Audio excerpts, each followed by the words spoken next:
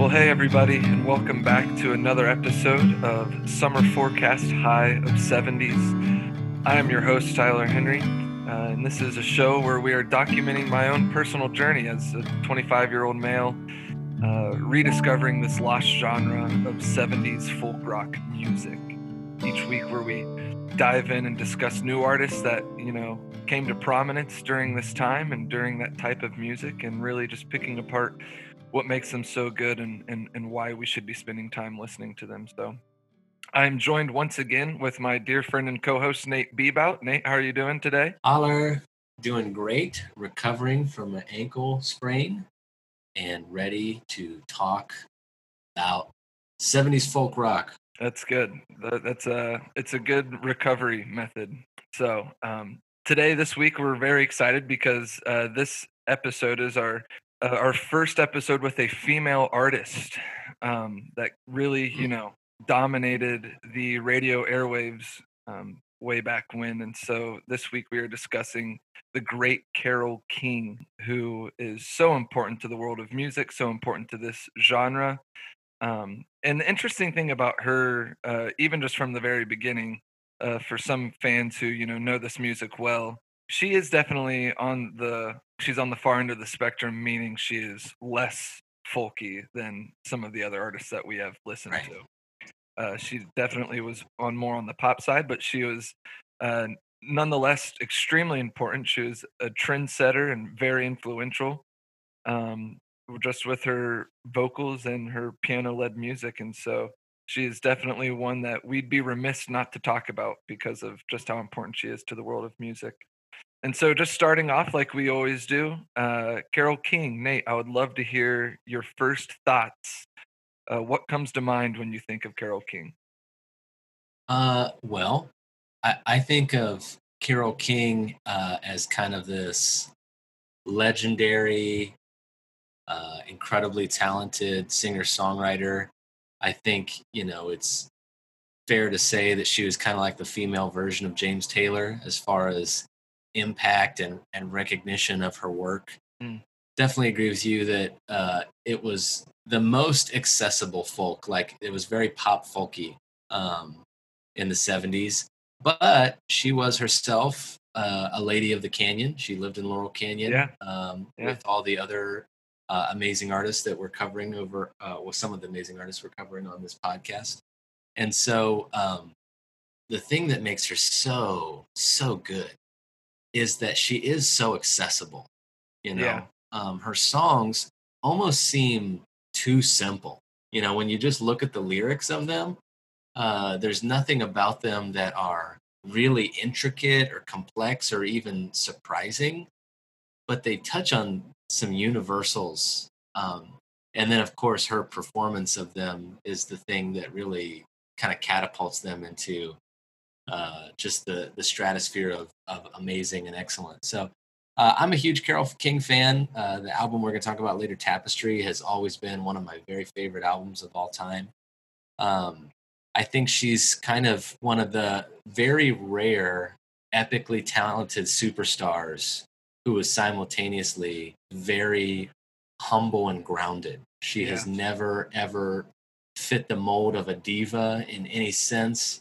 She's always been very accessible. Mm. So yeah, she kind of occupies a singular space in my mind as like incredibly talented, but also very rooted and approachable. So That's awesome. I definitely agree. It's funny because, obviously spending a lot of time listening to these artists in the car and whatnot leading up to these different episodes, and Carole King has been like the first Sam approved, who's my wife. She's like, "Who is this?" I'm like, "It's Carole King." And she goes, "I like Carole King. Like, I'm excited for this episode." And so that's just like really funny, just because her music's so smooth. You can just listen to her sing for hours on end because of just how uh, easy listening it is and enjoyable. So her first album came out in 1970. And then she follows it up with an incredible, maybe the best ever sophomore attempt when it comes to a second album, which was what you just mentioned, Tapestry, which came out the following year. And that's the album that we're going to be diving into and picking apart with our guests a little bit later on. But the power that came from that album specifically is definitely noteworthy, and it's just really funny to me that it was her second album that she ever did, Right. which is just so impressive. She's different in her style compared to the different artists that we had talked to in episodes past, because she is piano led with her music rather than the acoustic guitar that we've become accustomed to. And like you mentioned, she has very simple lyrics, but they're very powerful lyrics. And I uh, I really like that about her. And you see that it is her lyric writing ability where she actually got her start, right? Right. She got her start in music co-writing songs with her husband of the time, Jerry Goffin, um, in the late 50s and into the 60s. And I think that's important to note because I think it's probably fair to say that the success she had as an solo artist, uh, was because of just how incredibly successful she was with Jerry writing songs beforehand. She was, a household name within at least the music industry, because of just how many top charting singles those two wrote together. It's honestly mind-boggling when you do research. Yeah, when you find out all the songs that she's written and not performed Mm, with Goffin, you realize, yeah, her talent. She was already a legend. This is in my reading, exactly what you said. In the industry, she was already a legend yeah, before Tapestry came out. yeah, Once Tapestry came out, she kind of ascended into godhood, in the yeah, music industry yeah. because she was already so respected and revered. And in fact, I read an article that said when the Beatles came over to America, that it was the intention of Paul McCartney and John Lennon. They aspired to be the British Goffin and King. Wow. Like they wanted to be such good songwriters in England that they were revered as much as Carol and Goffin were in the U.S. And so, again, when you think of the Beatles, the single best band that has ever performed, the most Yeah. famous band in the history of the world, for them to say our heroes are Carol King and her husband, songwriter, uh, lets you see the incredible impact that her songwriting had already had. Yeah, absolutely. You hear compliments like that, and it's like you need to spend time digging into seeing what this is all about, right? Hmm. Um, they spent a lot of time in this iconic songwriting publishing house called the Brill Building, where the Hmm. two of them, that's where pop songs of the time, again, late 50s and 60s, that were, just getting churned out. And you will be extremely shocked when you look up different songs that Carol King had written, again, that she didn't perform. Songs like "Will You Love Me Tomorrow" by the Shirelles and "The Locomotion" by Little Eva, "Up on the Roof" by the Drifters. These are songs that if you're listening right now and you don't know them by name, pause the episode, do a quick Google search, and you're going to immediately know what songs those are. And Yeah. you're going to think to yourself, oh my goodness, Carol King wrote this song. It's really, really impressive. And again, she eventually collaborated with the Beatles. She wrote some songs with them. For the Birds as well, which again was a band that David Crosby's band that we referenced last week in our episode. And so her influence was just so widespread amongst the music industry. And again, this is before she released any music of her own. This is just writing music with her husband for bands across the country, which is really an interesting thing for me. Because I don't know, maybe I'm just naive to what music is like today, but just to think that like this couple is writing your music for you, that was like really, really interesting for me to learn about and to read about. It's interesting. The other part of it is that she was so young when Yeah, she was yeah, writing these songs. I mean, what is she? She just turns 30 when Tapestry comes out. You have to correct me if that's wrong, Tyler. But I mean, a lot of this amazing songs, especially these early ones that are recorded by some of these other artists. She's a teenager. She's just starting to be in her early 20s. and she's articulating these incredibly, and the diversity of styles, from doo-wop to jazz Yeah. to rock to folk. I mean, she's writing for every genre. Um, Obviously, one of the most famous songs that she wrote, that was popularized by another recording artist, was "Natural Woman," that was sung Mm, by Aretha Franklin. yeah. And I love the story about that. So her and her husband are so famous at this point that how they end up writing a song for Aretha Franklin is that a limo pulls up to them as they're just walking down the street in New York, Wow. and the window rolls down, and it's Aretha Franklin's producer, and he leans out the window and he says, "I want you guys to write a song for Aretha." And she goes, "Okay." And he says, "I want the title of the song to be Natural Woman." And then he literally rolled up the window and he drove off. Carol and her husband go home. They write it that night. Wow. They go back to the studio the next day, preview it, and within 3 weeks, Aretha Franklin has recorded it. It's released. It's the incredible smash hit that it Yeah. became. Um, but I just like, can you imagine that? Like that's the stage that they're at. That like they just get spotted by random music execs walking down the street, and he Yeah. rolls up on them and tells them to write a song for them, the most sought after entertainer on the planet, I think. Yeah. Like she was Yeah. all in her glory at that point.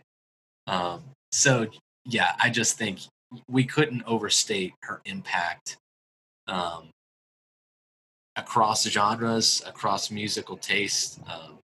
You have heard songs by Carole King, Hmm. even if you don't know who Carole King is, for sure. Yeah, and I think that is a great example as well of just obviously she was respected, but we know like the greatest form of flattery is imitation, right? And so even even though she wrote a ton of songs for those different groups, we also see tons and tons and an exhaustive list of bands during that time and shortly thereafter that covered her music. And we see, like, as you mentioned earlier, her dear friend James Taylor, one of his biggest hits of all time was a cover of her song, You've Got a Friend. And I just think that's so funny because people hear that and they're like, oh, it's a JT song. And it's like, no, he actually just like borrowed it from a friend and it just blew up.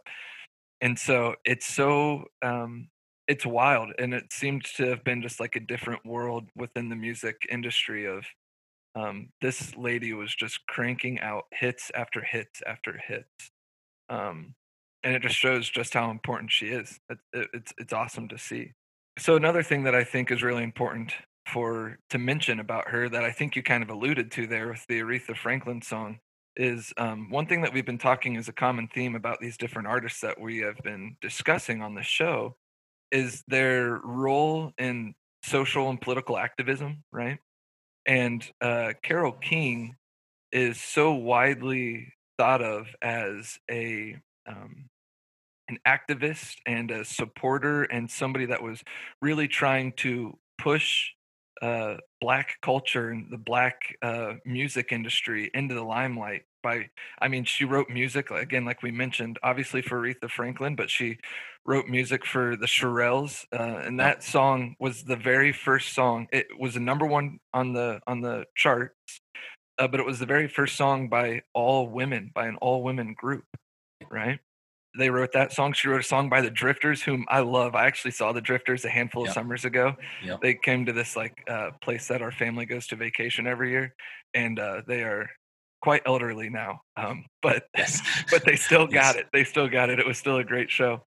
But anywho, it's so awesome of how just revered she is within these different minority communities because Yeah. and if you listen to her lyrics, I mean, she is pushing for equality and she is pushing Yep. for equal representation. And I think just in today's day and age, that's something that is noteworthy of saying, 50 years ago, she was forging ahead and it's she's in the midst of the civil rights movement and the aftermath that Absolutely. came from that and I just Well, think that's yeah. really important to note.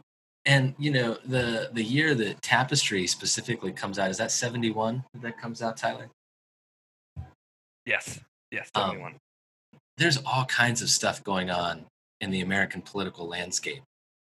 And people kind of thought one of the reasons Tapestry maybe did so well is it doesn't take some of the issues of the day head on, and kind of allows itself to be just maybe kind of like easy listening, Mm, or a nice comforting distraction. But I think that's actually a misread on the album. I think the album is all about the personal experience, and we can talk more about that when we start talking about the album. But she, yeah, clearly, um, she wasn't, playing at political rallies like Crosby, Stills, and Nash yeah. were, but she was communicating exactly by the artists she's working with. I mean, you're only touching on some of the black artists, with Aretha, the Drifters, the Chiffons, Maxine Brown. She wrote for. Yeah. That's "Oh No, Not My Baby." She wrote that song for them. That um, she wrote songs for the Little Eva, the Locomotion song that we talked about. So yeah, she is coming at the same issues, but with a different perspective. Yeah. Carole King, born Carol Klein, by a Jewish family in New York. There is almost a little bit of a Simon and Garfunkel quality about her, of this, like, um, her ability to not necessarily take things on head on, but to expose a human, intimate Mm, understanding of something yeah. that she makes accessible, but it's also kind of like really sophisticated in the way that it gets under the armor, and it kind of universalizes human experience in a way that only music can do. Yeah. Yeah, there's definitely power in her lyrics, that are eye-opening, and at least, at one point, first listen, you're listening to the songs and you're like, "Wow, these are really good, catchy songs. She does a really great job." And as they catch your attention, you continue to listen to them. You just get revealed to you more and more in depth of what she's trying to get across with her music, which I think is really powerful. We've talked before on different episodes of just how interconnected the artists were of 70s folk rock, and I just Yeah. thought it was interesting. You just pegged Paul Simon, and Yep. again, Paul Simon was great friends with Jerry Goffin. And Mhm. that's where she became friends with this little group, and we're writing songs with the best songwriters of the time. And that's where she got her start. But she lived in Laurel Canyon, and she became best friends really with James Taylor. And as we've talked about this free love movement that just overtook the 70s and whatnot, or got its start in the 70s. JT and Carole King have been best friends for 50 years and nothing more. And I just think that's so funny. They traveled and toured so much together, and they played shows throughout the 70s, 80s, 90s, even up until now.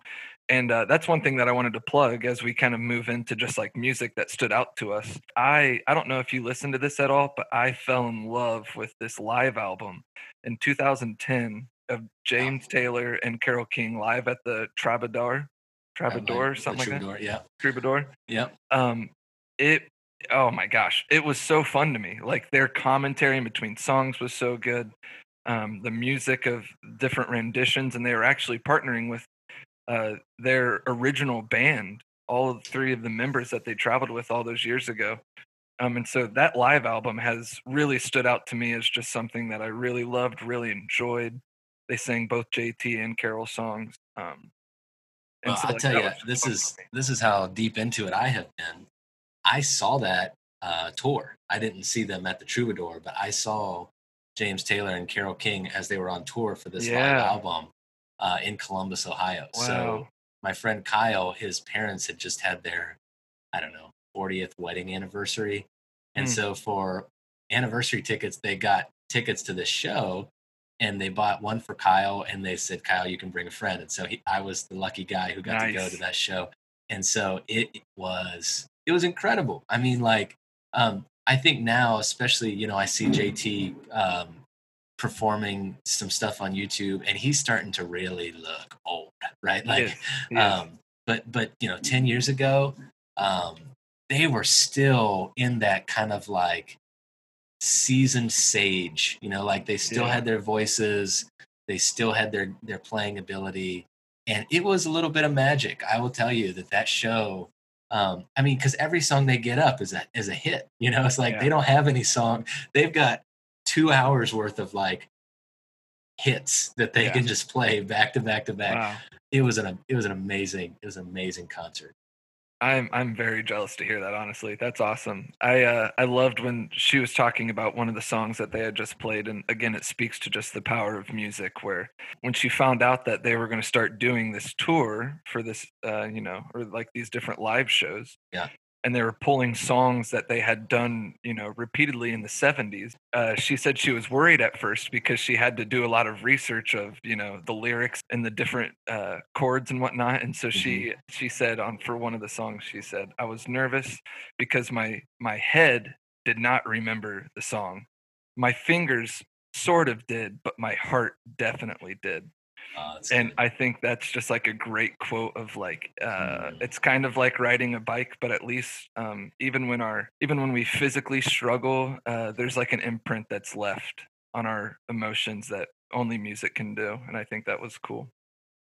Yeah, there's definitely I love that. There's a lot of truth to that. Yesterday I was sitting at home and I was just playing on the guitar and I played this chord shape. It was like a E up high on the neck with a like a seventh or a ninth or something added. And I was like, oh, this is the first chord of this old worship song I used to play. And it's that Water Deep song, Those Who Trust in the Lord. And so I was able to like play the song because my fingers remembered it exactly what she's talking about. And there was like, so all of a sudden now my fingers are remembering the song. I do not remember the lyrics at Yeah. all. But again, then I start remembering the feelings I had when I was singing Yeah. this song 15 years ago. And so I really resonate with that. I think, the other thing that we've talked about is all of this interconnectedness with all these artists that we're covering on the 70s folk rock thing. Um, so she records Tapestry at A&M Studios in Hollywood. And there's three studios. There's Studio A, Studio B, and Studio C. So when she's recording Tapestry, she's in Studio B. In Studio A, the Carpenters are recording, um, and in Studio C, Wow. Joni Mitchell is recording her album Blue. Oh no. And so, like people are just like breezing through. Like, so James Taylor and Joni Mitchell sing background vocals on Will You Still Love Me Tomorrow on that Hmm. album because Hmm. they were just in the area. They were like just kind of hanging out. Yeah. And they're like, oh, hey, will you guys jump in the studio real quick and sing background on this song? And they're like, sure. And so, like, yeah, I just love this time in music when it seems like all of these artists are hanging out, they're connected, they're friends, they're showing up on tour with each other, they're singing on each other's albums, Yeah. they're doing each other's songs. There's a lot of sharing and goodwill that you can sense in the music overall. Yeah. And that just shows again what we've talked in probably almost every episode is how each of these artists, their main focus was the music. They believed that there was an art and a beauty in music, and they just wanted to do what was good. And Carol King is no exception. She definitely took that to heart as well. Yeah, her whole catalog is great. Just some of the songs that she wrote for others are just really really incredible. Yeah. You think about she wrote the song Chains, the Beatles and Yeah. others did. Um, she wrote the song Some Kind of Wonderful. Hmm. She um, she wrote for Mariah Carey in 1991. Oh wow. And the song If It's Over by Mariah Carey that came out in 92. Hmm. That was a Carole King song. So I just for me, it's bigger than just her own personal catalog. Is the stuff that I keep coming back to.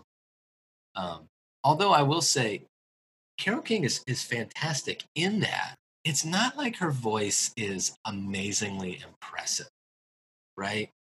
Um, but she uses that instrument to convey so much meaning and power and nuance. Hmm. Her range isn't that big. She's kind of got like a stunted alto range. She's not soaring up into soprano range.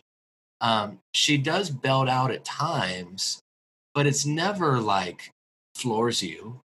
Um, but the emotion that she conveys and the intimacy that she conveys with her voice, Yeah. um, it almost makes the limitation of her range or her vocal talent is almost insequential because the power and the universal emotion that she's conveying comes across. So I think that's another thing to recognize is here's this woman who's, made more hits in her lifetime, performed more hits, is on the stratosphere of like, yeah, the Beatles, Aretha Franklin, James Taylor, like these incredible top tier artists who've ever Hmm. lived and performed.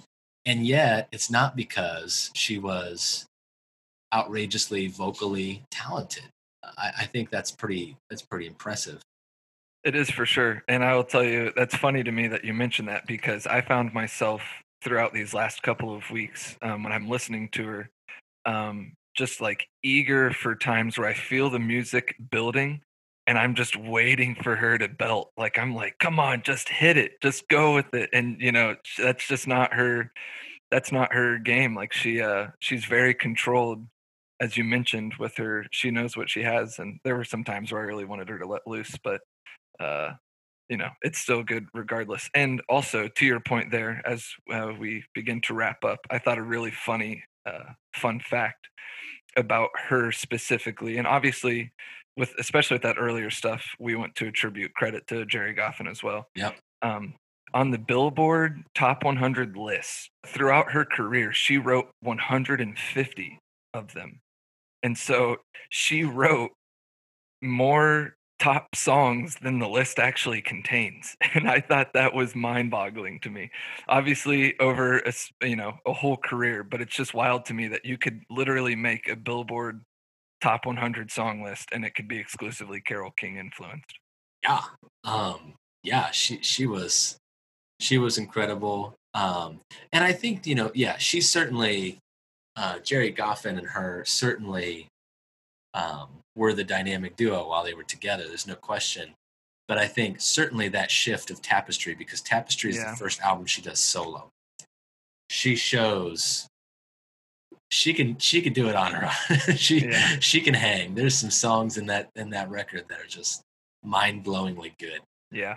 And so no disrespect to Mr. Goffin because he was clearly part of the team and very very talented himself. But when they parted ways, he was still writing songs too, but we just don't talk about them. Mhm. Like, Yeah. we are still talking about the songs that she wrote after the Yeah. fact. Um, so yeah, she's a legend. She's a living legend. She's still with us. Um, there's a Broadway musical that came Yeah. out kind of around her song catalog that I've yet to see. I think it would be amazing to watch some of those things, but she's also got an autobiography that I am kind of Yeah. working through, and there's just a lot of really interesting. And she's very humble. I think that's the Yeah. thing.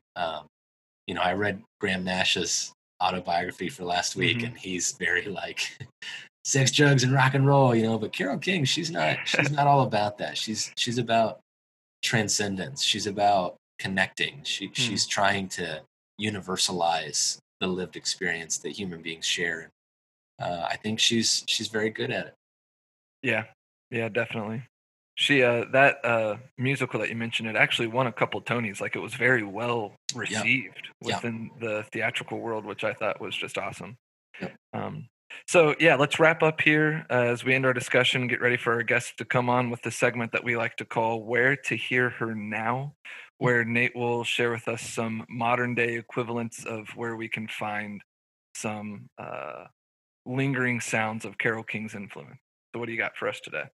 Well, when I think of Carole King, I think of female vocalist who plays the piano. I mean, Mm, that's and that's what she is. writes Yeah. amazing songs. I mean, yeah, like she's kind of the quintessential. Um, and so because she is more on the pop side, I do kind of have recommendations that kind of fall outside our normal folk.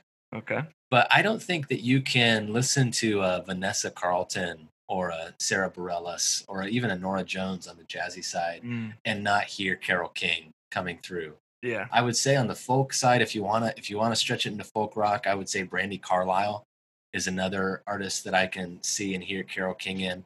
But that's where I would say, if you love Carole King and you want a kind of a more contemporary equivalent, yeah, I would say listen to Vanessa Carlton, listen to Nora Jones, Sarah Bareilles. They've kind of got that um, female rocking the piano, amazing lyrics, singing from the heart, bringing you in. Those would be my recommendations. Yeah, those are all really good. Thank you for that. And so that concludes our conversation with Nate and I. And we will see you in just a bit. Stick around because we're going to bring on two of our friends to come discuss this great album that Carole King released in 1971 by the name of Tapestry.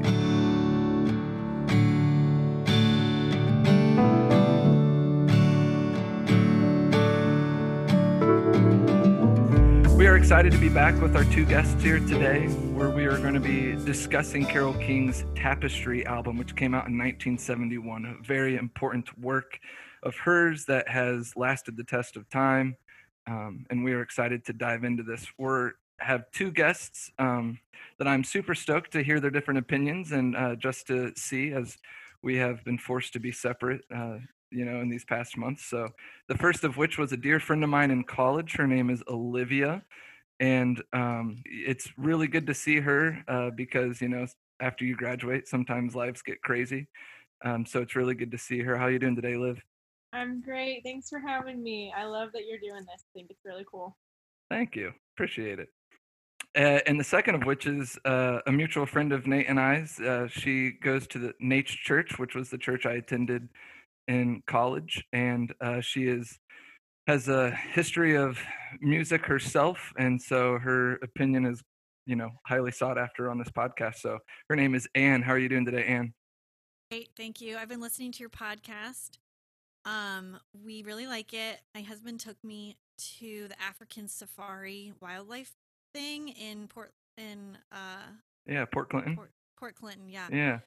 And as we were feeding the bison, we were listening to your podcast. I think they appreciated it. That's good. They go hand in hand, I think. So I really appreciate that. So we are excited to have both of these ladies here on the show. A fun fact before we get started that about Olivia that we just realized only a couple weeks ago is that it's been well established through school that Liv and my wife share a birthday. But we only found out just recently that myself and her husband share a birthday. So we are like birthday couples, which is actually kind of funny. The ultimate birthday buddies. Yeah, it's pretty wild. So that's good stuff. Anywho, let's get started. Anne, we'll start with you because you really love this music, and I know that you really love Carole King as well. And so I guess just if we're taking a 10,000 foot view, I would love to hear just what your favorite thing about Carole King is, something that sticks out to you about this artist in particular. So I really probably am only knowledgeable about Tapestry. I don't know too many of her other albums, but a huge Carole King fan. So kind of like my impressions, is that what you're asking about? Yeah, that's fine. Yeah. Cool. So I have a lot, sorry. I grew up with like super hippies. Awesome. My mom went to Woodstock in 1969. Wow. She just hitched a ride with some folks that she didn't know, and she said it was disgusting and she couldn't hear the music. And both my parents got pretty deep into the 60s, and they hitchhiked across the country.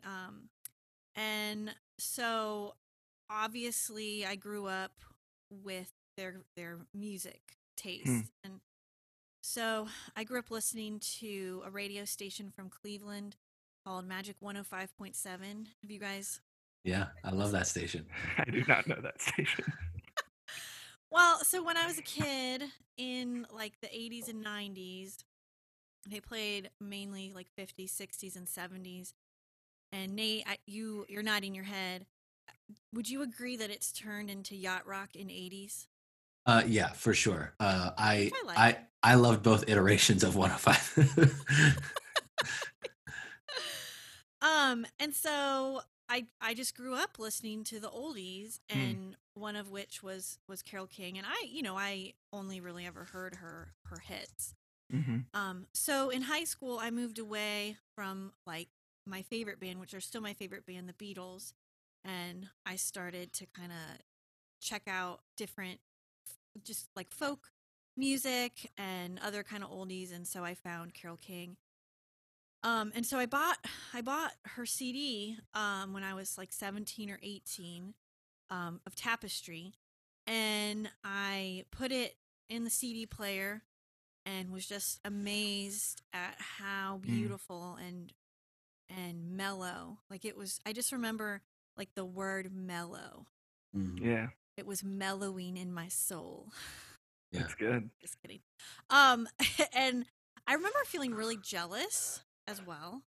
Like, because I was a musician at that point, and just like, how does somebody write such beautiful songs, and how can I write such beautiful songs?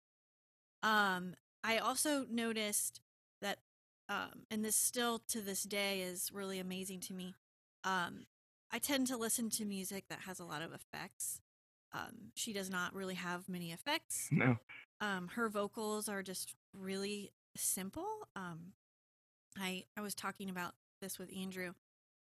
We both are insecure about our vocals, and so when we're recording music, we always do like a million vocal tracks to hide the imperfections. And it just doesn't sound like she does that. I feel like if you went to see her live, it would sound the same as Tapestry. I also noticed, and I love this about all folk music. The imperfections are just so beautiful that some of her vocals even sound nasally or sharp or flat at times. Yeah. And there was no auto tune back then.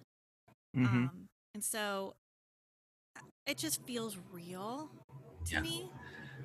And I was gonna ask you, because I know you record, and you know some of the logistics behind. Well, when I listen to this album, it sounds like she's got almost no reverb at all on her vocal track, which is one of the reasons I feel like it feels very intimate. It feels like very exposed, like you're saying, like because there's no reverb or other effects on it, it just feels like, yeah, she is in your living room, or she is just singing it straight into your ear. And so I think one of the reasons that the album, even though sometimes lyrically they're very kind of universal and very easily accessible, I think her performance really makes it intimate and vulnerable because of that.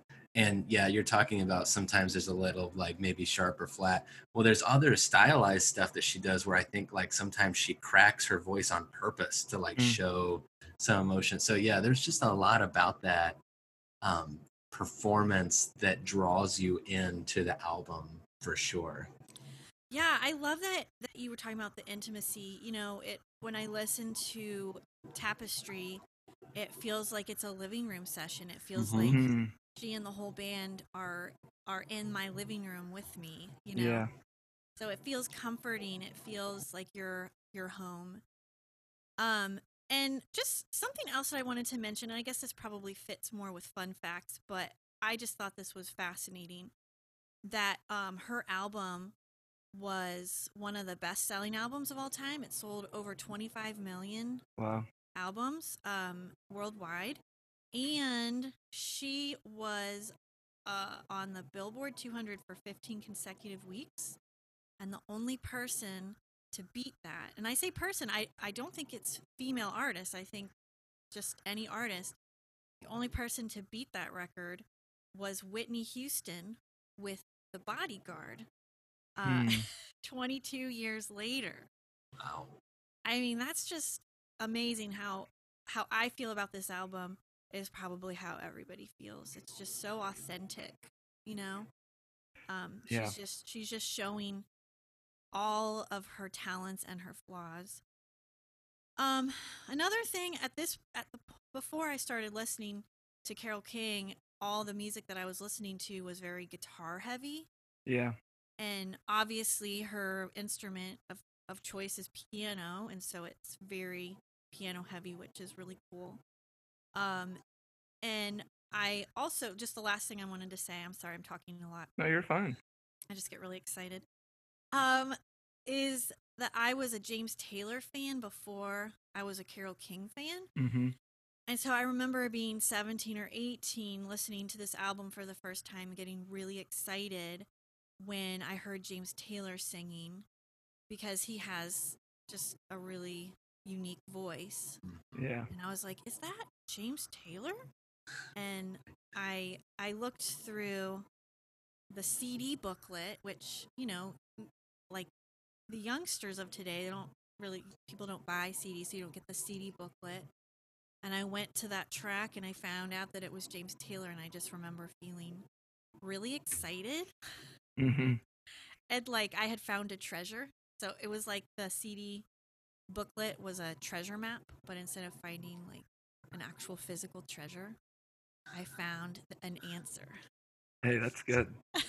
Yeah, I love that a lot. Perfect. And I love, you know, the album Tapestry. A source that we've been really pulling from in past episodes is the Rolling Stones top 500 albums of all time, where they compiled so many different producers, engineers, artists, whatever, and they voted.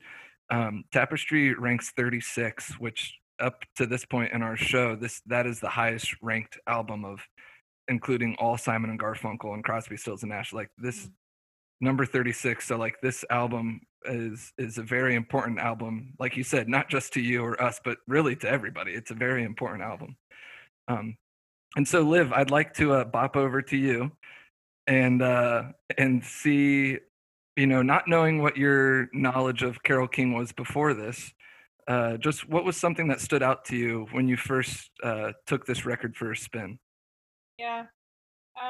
So it's funny that you had Anne go first, because now I feel like I'm kind of stealing her answers. But truly, I could show you what I have written down, and it's all very similar. My first thought was just kind of how genuine it was. Yeah. It didn't seem like she was singing for anybody else. She was singing how she thought she wanted to sing and what felt good to her. And so I loved that about her, that she didn't have this kind of showy, I'm going to please the people type of vibe.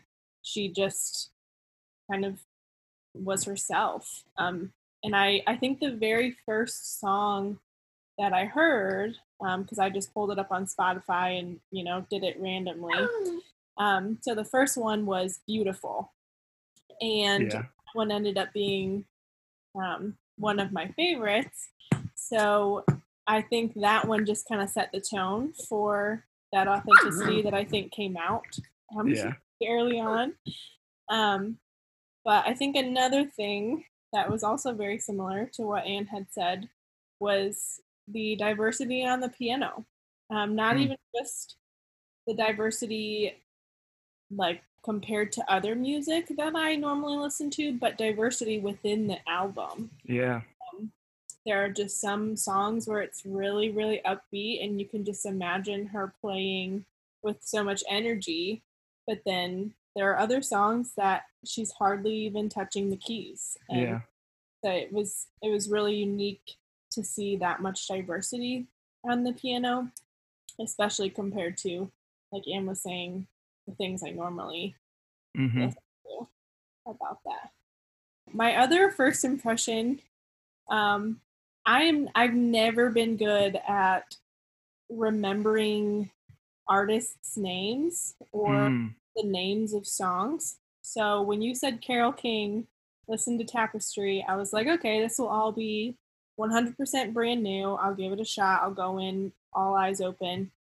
And I knew, I wouldn't say no by heart, but I definitely was familiar with probably about half of the album. Yeah.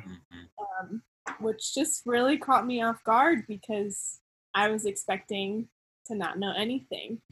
So just recognizing truly how popular she was, so much so that I was raised around it, and it was ingrained enough in me to remember it even probably 10 to 15 years after really hearing it. Yeah, yeah, that is cool. I will say that that was the first thing that stuck out to me as well. Is I put on Tapestry when I was going on for a jog when we were first starting the research for this episode, and very similar to you. It was like I knew song after song after song, and it dawned on me. I was like, "Holy smokes! I've been a Carole King fan for many years now, and I had never known it." Right? Which again, it just speaks to her level of influence. And you know, she also has different songs on this album that she had written in the past for other artists. You know, we see "Natural Woman" was written for Aretha Franklin, but then she kind of takes it back for this album. So like, different songs were made famous by different people. But that was really, really funny to me as well because I realized that I actually knew Carole King's music. I first listened to this album when I was in high school. There used to be this thing called Columbia House Music. Maybe Ann remembers it. And you could sign up to get like 20 CDs for 99 cents. But then you had to buy a CD from them one a year for the next 5 years or something. And of course, those 5 CDs cost like $20 with shipping and handling, which was a lot of money to spend on a CD in the 90s. But somehow their catalog was limited enough that after I picked all my like Nirvana and whatever albums that I wanted in the 20, Carole King's Tapestry was also one of the 20 that I picked. So I have been listening to this album since high school, and I love it now in a different way than I loved it then. I think the thing I would say about it is she makes it seem very effortless. I mean, the cover of the album is just her like sitting in her house with the tomcat, you know, like hanging out. Mhm. It like Ann said before, it feels like she walked into your living room, pulled, you know, the upright piano, you know, the key cover up, and just starts plunking away and singing these songs.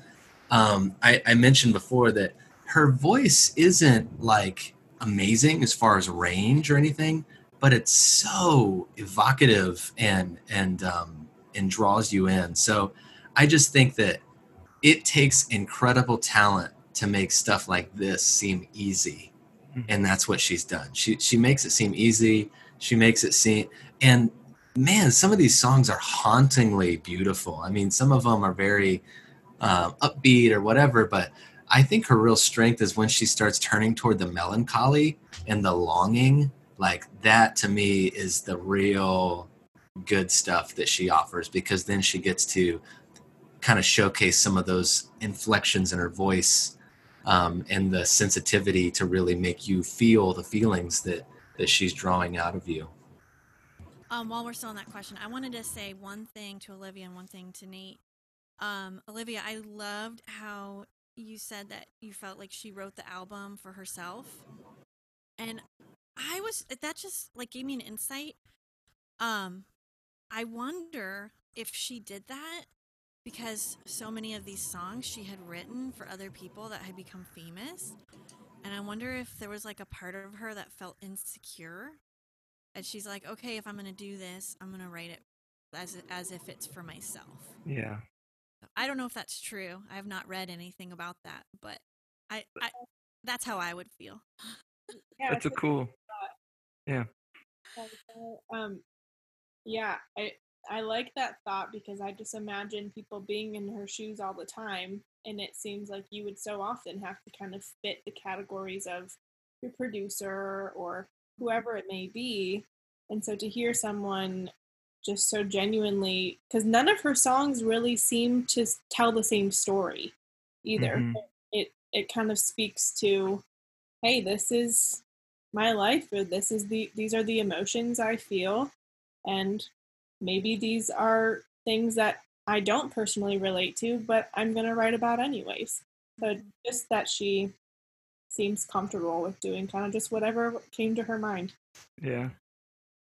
And then Nate, I wanted to say that one of the things I love about folk music and oldies, and in particular Carole King, is I think she probably wouldn't have won American Idol Right. or America's Got Talent, but that's why I think she means so much to so many people because she still is so great.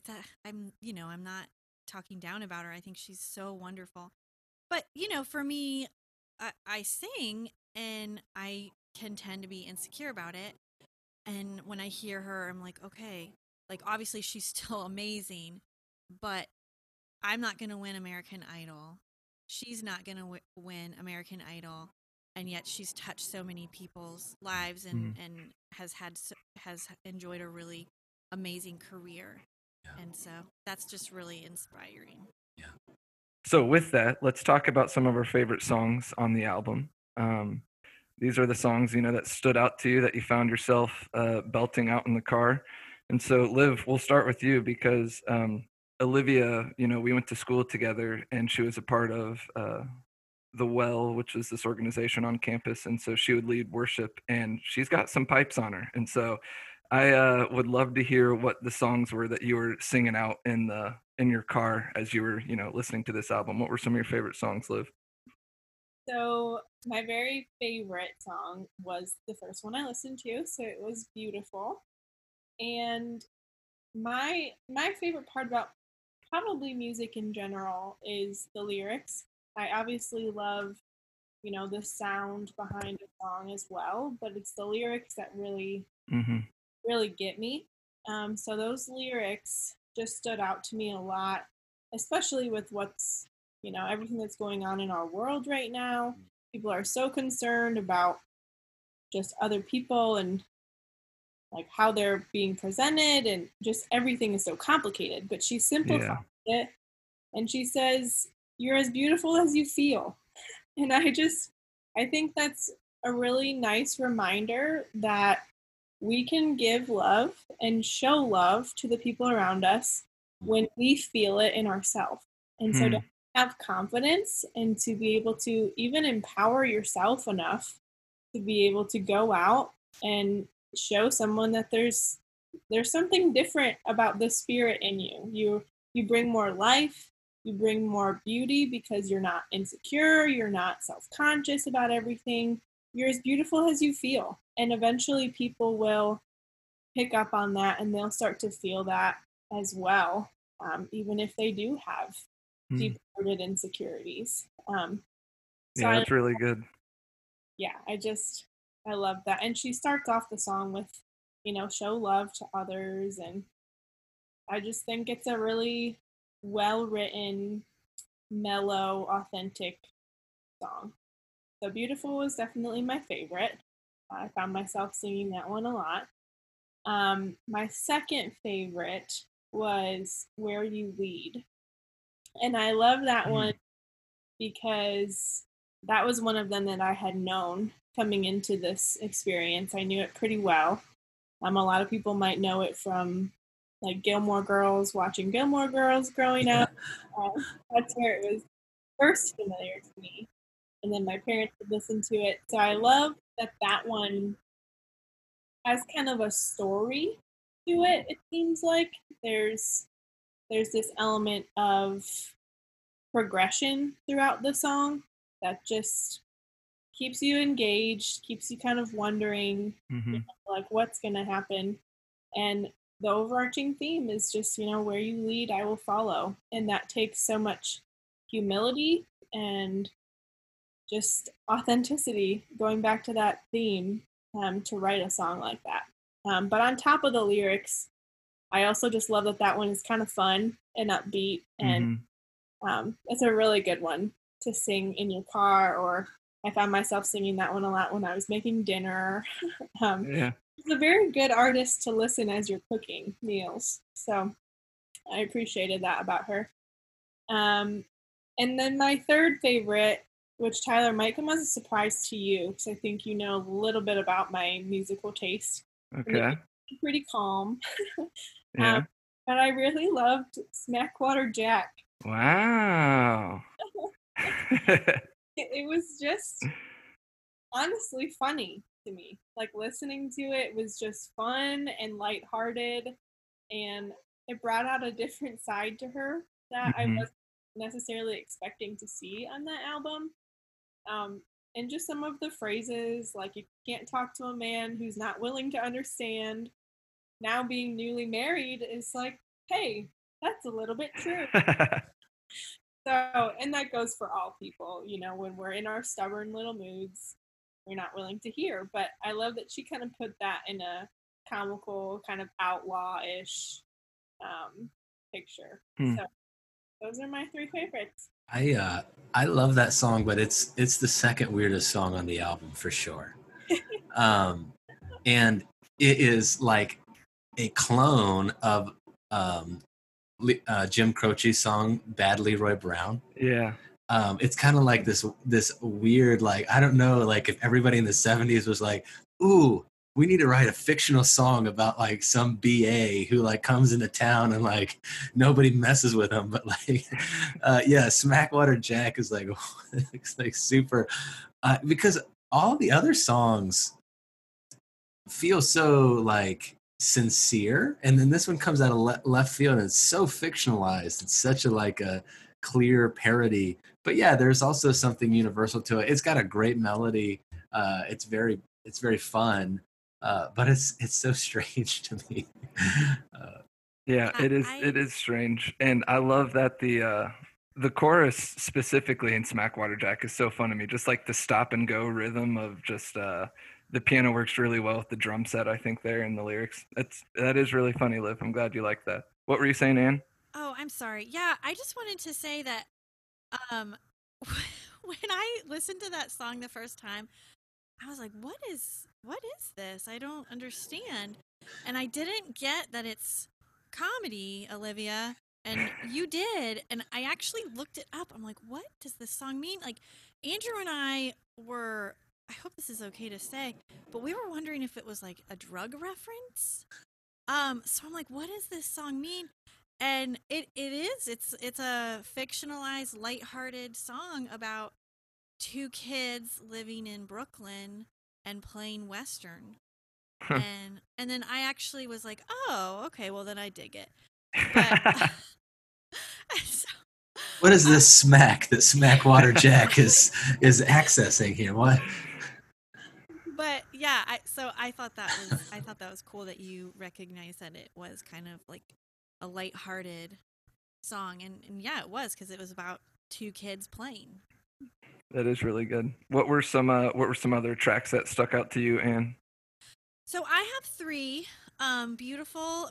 That's probably like every girl's favorite, but Beautiful is one of my faves. I Feel the Earth Move and Will You Love Me Tomorrow. So the first one I'll talk about is I Feel the Earth Move. It's just like a really happy, hoppy, poppy song. I don't know, like when it first starts, when it comes in with the piano, you're like, okay, this song's gonna rock. And then there's like a sick bass line that comes in, and it's just upbeat, kind of zappy, kind of boppy. There you go. And then the drums kick in, and then her soulful vocals come in. And I also read that this is one of the first songs that she wrote without her husband. Is it Jerry Goffin or Gary Goffin? I don't know. Yeah. Jerry, yeah. Jerry, okay. I don't know. I guess maybe I really like it because I feel like it's her independence coming through or something. A fun fact about that song, Anne, is that there was a huge earthquake in California in February of 1971 when this album came out. And the song was obviously already recorded and released by the time that the earthquake occurred. And Carole King later joked that like she's the only person that she's aware of that caused an earthquake with one of her singles from her second album. So. Oh my gosh, I didn't know that. That's so funny. Yeah. And I also really like lyrics too, like Olivia. It's a song about eternal friendship and love. And I'm definitely a hopeless romantic. And I remember listening to those lyrics and being like, man, I really hope I find someone that I feel that way about. Little did I know that a year or two later I would, my husband. So that's why I really like I Feel the Earth Move. Beautiful is just awesome for me. Early in life, I discovered that I'm really sensitive to what I listen to and what I see, so I have to be really careful about like what movies I watch and what music I listen to. And so this song, because I'm really sensitive to music, had a great impact on me. When I heard it, I was kind of an insecure, dorky teen, and I remember hearing the message being that beauty is coming from the inside and not the outside. And I had felt like such a nerd in high school. I had friends that were always, going on dates with boys, and I was the friend that the boys talked to about the dates. Oh. Which now, as an adult, I'm like, oh my gosh, I'm so glad it was like that, because, I didn't have to deal with drama or painful breakups. But yeah, I just think that the song, the lyrics, still impact me as a female, because there's such a pressure for a woman to look a certain way. And whenever I hear it, it's just a really positive message reminding me that we're all as beautiful as we feel, like Olivia said. And then Will You Love Me Tomorrow? She wrote that in 1960 for the Shirelles with her hubby, her ex-hubby. And I love this song because it's just so sweet and beautiful and melodic, and it's just so precious.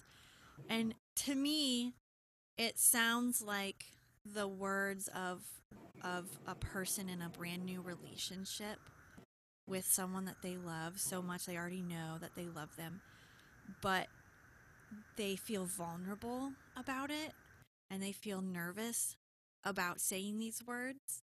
And the line, "Can I believe the magic of your size?" is just so reminiscent of that beginning stage of a relationship, when you first meet that person, and even the way that they breathe is just like, dreamy. I just love everything about this person. And my husband reminded me of this, that very, very early in our relationship, it would have been in 2003, I think. Early 2003. I made mixtapes for him as a present. And I remember spending hours making these mixtapes for him, like, probably like 10 mixtapes. And on one of them, I put "Will You Love Me Tomorrow?" And he said that when he first heard it, he was like, wow. Like, he knew that it was a message from me to him without actually saying it, without being vulnerable. And it was so true. I was telling him that I loved him without saying it, like verbally, because I was really nervous. And so that song is still really special to both of us. That's awesome. Yeah, that's really cool. Yeah. I have a favorite song, and then I have a song that I wish wasn't on the album. And the song that needs to go is Tapestry. It's the weirdest song. It is so strange. I want to rename the song Carole King Drops Acid and then modulates for 3 minutes and 13 seconds. Like, I don't get it. I get that she's trying to be very poetic. I feel like her gift is making those concrete, universal, intimate moments. I have no idea what in the hell's happening with this prince who's a frog, and she wishes him well. It just feels like, put this on the album with Puff the Magic Dragon and just give it to small children and or people who are high sitting on a rug out in a field somewhere. Hey. The song I love this song, is So Far Away.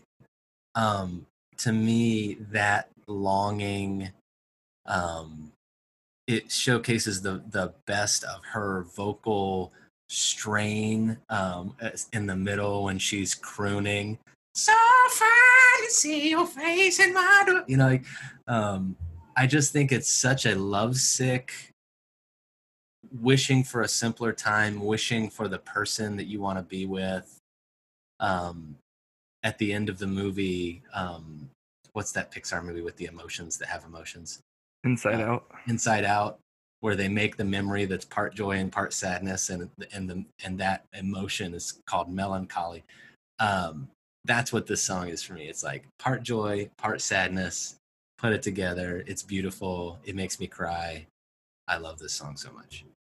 That's good. And I love it the most when Nate and I's brains sync up, because that was also my clear favorite. And I won't double up on anything you just said because I agree with all of it, but it just it resonates, and it's also just so singable, just like you said. Like, I probably have sang it way too much over the last couple of weeks, which is funny because Doesn't it feel like a very 2020 song? Doesn't does. anybody stay in one place anymore? Isn't that so good? It's just a great it's a snapshot taken in 1970 that is true 50 years later of just like, what is the hustle and bustle all about? Right. And I think that's something powerful that we can, if there's a silver lining to take out of this whole COVID crisis, is that there is an emphasis on slowing down and finding what is actually meaningful in our lives. And Carol's singing that out, saying like, what in the world? Doesn't anybody just stay in the same place?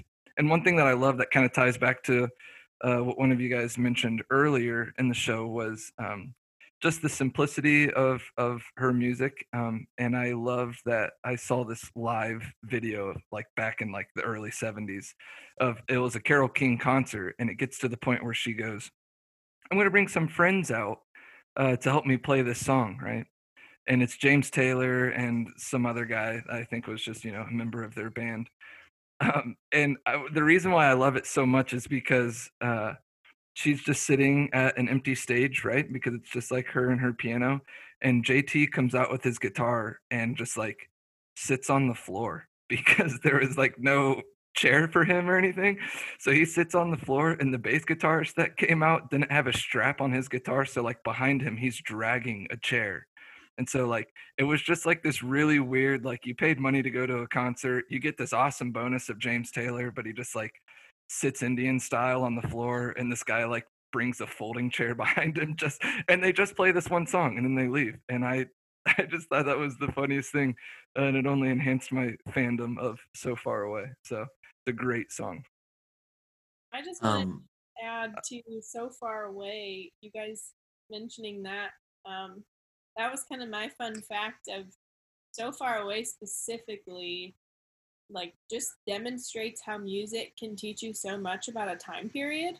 I mean, I just imagine during the 70s, that's kind of when all this, travel, moving from not living in the same house your whole life kind of began. People started moving around and like going to different countries and stuff like that. And of course, that was happening, for years. But I just imagine that like hitting home to even older people of our generation currently, hearing that song and remembering, yeah, this wasn't always what it was like. People they were your neighbor for life, and they never moved, and they were here and you could count on them. And that just looks so different now. And your loyalty to your friendships and your families look so different because people can be so far away. But I just love that songs can bring back memories like that. And that's I'll save my next thought for later. No, that's really good. We know James Taylor plays a lot on the album. But one of the things that he is credited for playing is the Granfaloon. And I was like, what is that? So I did a deep dive, and I discovered it's not actually, I thought maybe it was like a traditional musical instrument in like maybe in an Indian culture or something like that. But it's not an instrument. It's a fictitious religion in Kurt Vonnegut's 1963 Cat's Cradle. And I'm just going to read the definition of what a Granfaloon is. It's a false cross, a group of people that believe they have a connection based on something that doesn't really exist. And so I got deep, and I thought, because it was on the song Will You Still Love Me Tomorrow, maybe it's a joke because people believe they're connected by love, but maybe love doesn't actually exist. So it's a false cross. I don't know. Wow. Yeah. There you go. Yeah. Lastly, Olivia mentioned that Where You Lead was the intro song for the Gilmore Girls. And I just wanted to piggyback off that and say that Carole King re-recorded that with her real-life daughter, Louise. Nate, you knew that. And she was also a guest star for 3 seasons, off and on, as a cranky music shop owner that lets one of the lead people learn how to play drums in there. Huh. And yeah, those are my fun facts.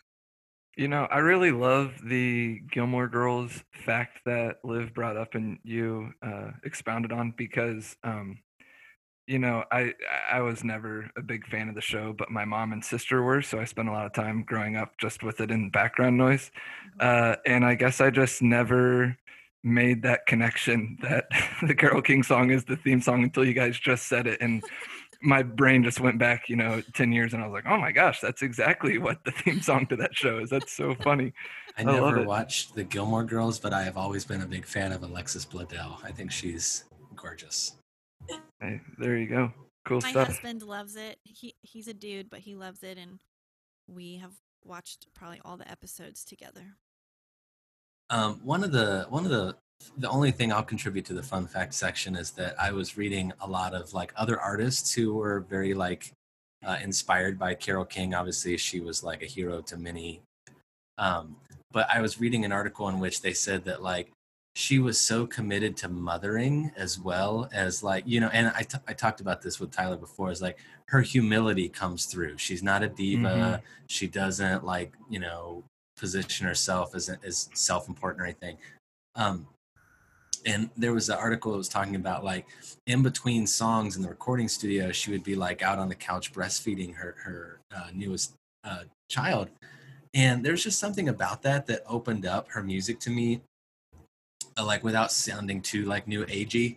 There's like a mother energy to it. Like there's a maternal intimacy to it that I totally dig. Like now that I watched my wife mother our children, like I can recognize the like very like special nurturing energy, affection, intimacy that you can only have with a kid as a parent, and like that comes through somehow in the work. Like that energy of like all embracing, welcoming all, letting people come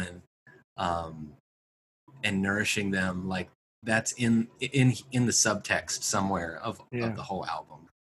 Yeah, that's really good. Okay, well, I was just thinking when you asked the question to help us kind of prepare for this, if people in our generation, kids our age, we graduated from college in 2017, 2018, so not super long ago. So should people our age listen to songs like this? And my answer would be yes.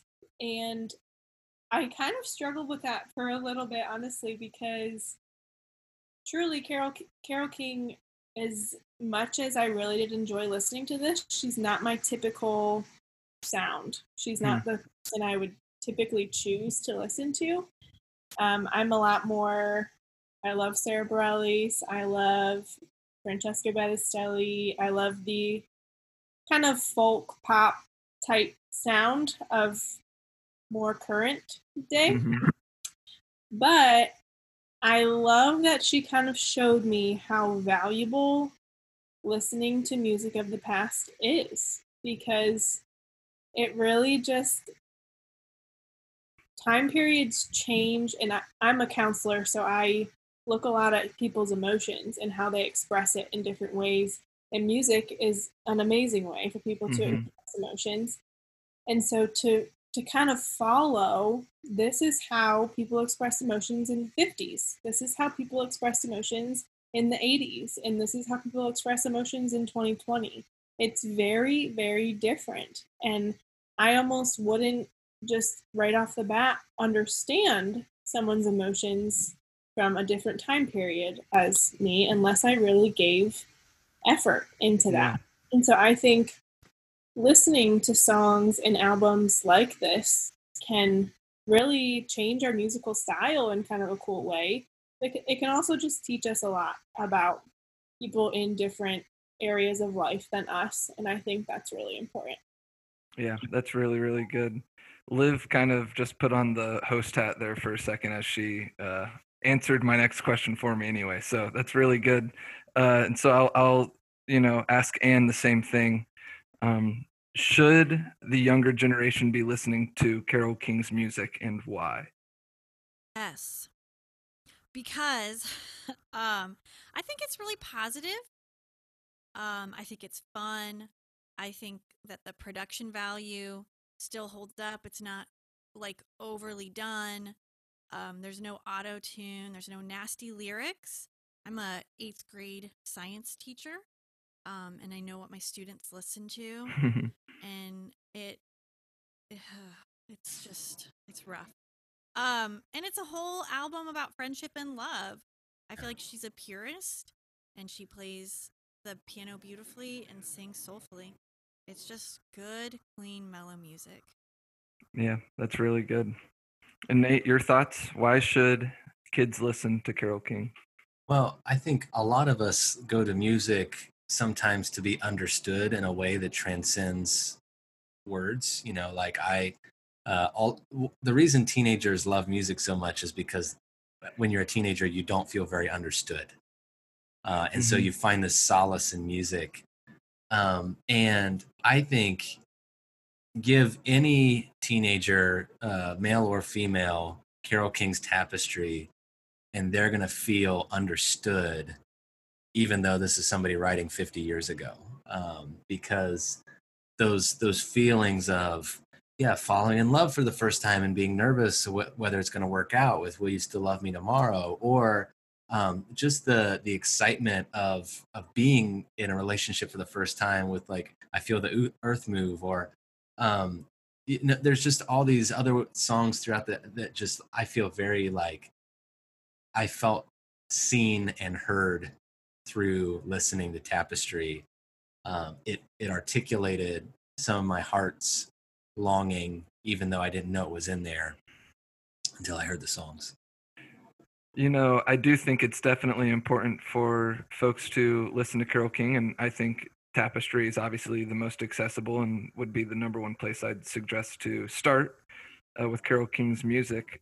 But the funny thing is even if you, as we've talked about a lot on the show, even if you haven't heard of Carole King, you've definitely already heard some of her songs. And so if you're wanting to, if you're listening to the show and you're wanting to listen to older music, the cool thing is that she's one of the artists that you already know. And so I think just going and doing your due diligence and listening to Tapestry is extremely important. And Liv, I think, really brought in a great point of just, I just think that there's value in listening to where our music today came from. And Carole King was a trendsetter and an influencer of artists to come. And so even some of those artists that you were mentioning, Liv, or Nate has mentioned, they've definitely listened to Carole King, and like there's similarities. And so it's important to, they might sound different stylistically, but the roots are the same. And I just think that's a really important thing when it comes to music. So Tapestry is definitely worth a listen, and we strongly encourage you to pop that on after the show. I'm a massive Beatles fan, and I found that their paths did cross, Carole King and the Beatles, that she wrote on their first album. And she wrote a song for them called Chains on their first album, Please Please Me. And I didn't know that, and I thought that was really cool. It's a fun blending of worlds when you see this different artists work together that you love. So that's awesome. Here's my last parting thought. Got it. This is important. The cat on the cover of the album. It's Carole King's cat, and his name is Telemachus. He's named after a first-century Christian martyr who came to Rome for the first time and got caught up in the crowd and was ushered into the Colosseum. And he saw these men literally battling each other to the death. And Telemachus literally jumps the fence, runs into the Colosseum to stand in between these people who are slaughtering each other for the pleasure of Caesar. and Telemachus gets killed as a result of someone trying to slice another guy open. And the crowd that was previously cheering and jeering falls dead silent.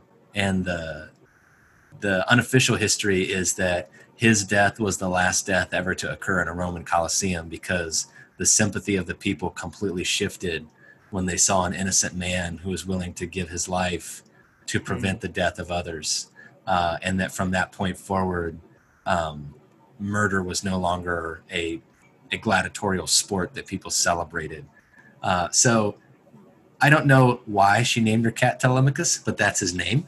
And that's the story behind the name. And he's on the cover of the album. And I'm very glad we were able to squeeze that in. Thank you, Nate. That's great. Well, alrighty, y'all. That's going to do it for us today. I want to give a big special thank you to our two guests, Olivia and Anne. Thank you, ladies, so much for agreeing to come on the show and sharing your perspectives and just, having a nice, fun conversation. It was awesome seeing you. It was awesome spending time with you. And I know that means a ton to myself as well as Nate, so thank you. And if you enjoyed what you heard this week, have no fear. Come back in 2 weeks where Nate and I will be discussing a different artist that came out of the 70s folk rock genre with some new friends. And we're really excited and looking forward to it. So we encourage you to, after this, pop on Tapestry by Carole King. It's an album definitely worth a listen. And then tune in 2 weeks where we will be right back here. Because at least for this summer, the forecast is always high of 70. An iconic album. What? Why were you just doing that? I was weaving.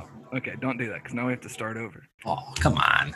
It distracted me. I thought Lonenberger baskets, weaving, tapestries. I thought you were saying like I did something wrong. Okay. I'm sorry. Take two. I'm sorry.